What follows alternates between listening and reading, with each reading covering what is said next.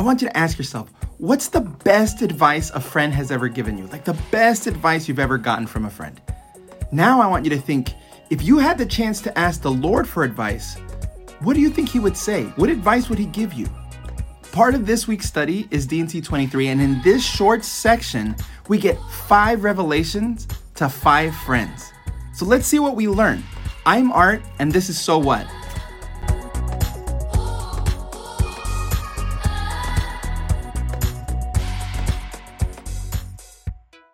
D&C 23 is only 7 verses long, not long at all, but it's full of awesome one-liners that you can read as if the Lord was giving you life advice, just like he was doing to these 5 friends: Oliver Cowdery, Hyrum Smith, Samuel Smith, Joseph Smith Sr., Joseph Smith's dad, and Joseph Knight Sr.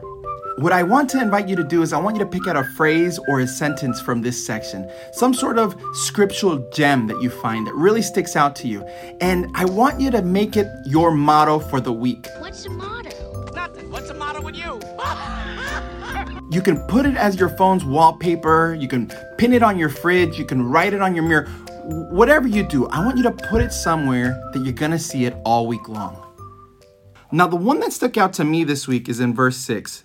This is the section to Joseph Knight Sr., and it says, "Behold, I manifest unto you, Joseph Knight, by these words," and here's the part that stuck out to me, "that you must take up your cross." That you must take up your cross. What does it mean to take up your cross? Well, let's think about it for a second.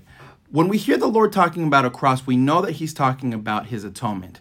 And the Lord's atonement was the hardest thing he had to endure here in his life. So in essence, what he's telling Joseph Knight Sr. and all of us is, hey, I expect you to do hard things. And you can do hard things. I know you can.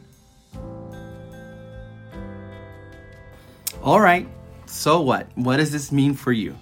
Well, I don't know about you, but I find myself constantly saying, I don't think I could do that. That's too hard. I just don't get it. I remember in high school being like, I don't get math, or I don't get French, or I don't get Spanish, or I don't get chemistry. Or sometimes we might even be like, I don't get, my life is too hard. I just can't understand it. I don't know where I belong. When you're asked to do something hard and you think that cross is just too heavy for you, what you might want to look at is the follow-up advice in verse 6 that he gives to Joseph Knight Sr. Let's read that. He says, "Behold, I manifest unto you, Joseph Knight Sr., by these words, that you must take up your cross, in the which you must pray vocally, before the world as well as in secret, and in your family and among your friends, and in all places." You can do hard things, especially when you ask the Lord for help in prayer. Listen to what Elder Richard G. Scott said about doing hard things. Just when all seems to be going right, challenges often come in multiple doses, simultaneously applied.